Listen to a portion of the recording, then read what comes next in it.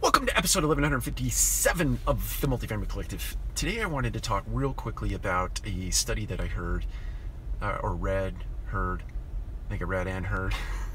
The startling fact that I heard out of the survey and the narrative around the survey is that 1 in 4 Americans classify themselves as unhappy right now. 1 in 4 people.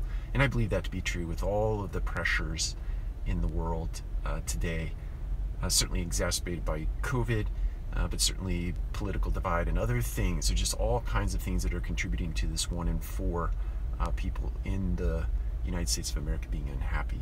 My encouragement to you today is be intentional about finding opportunities to create happiness in the world, to create encouragement and motivation and inspiration in the world today. Just a kind word, a thank you, an attaboy, an act of generosity, a random act of kindness, anything that you can think of that would just add joy to someone's day today. That's my encouragement to you. Go out, do something intentional to make somebody happy, and come back here and tell us about it so we can share that with the Multifamily Collective community and hopefully collectively create a community of happiness, one of value, but one of happiness. Take care. We'll talk to you again soon. Be happy today.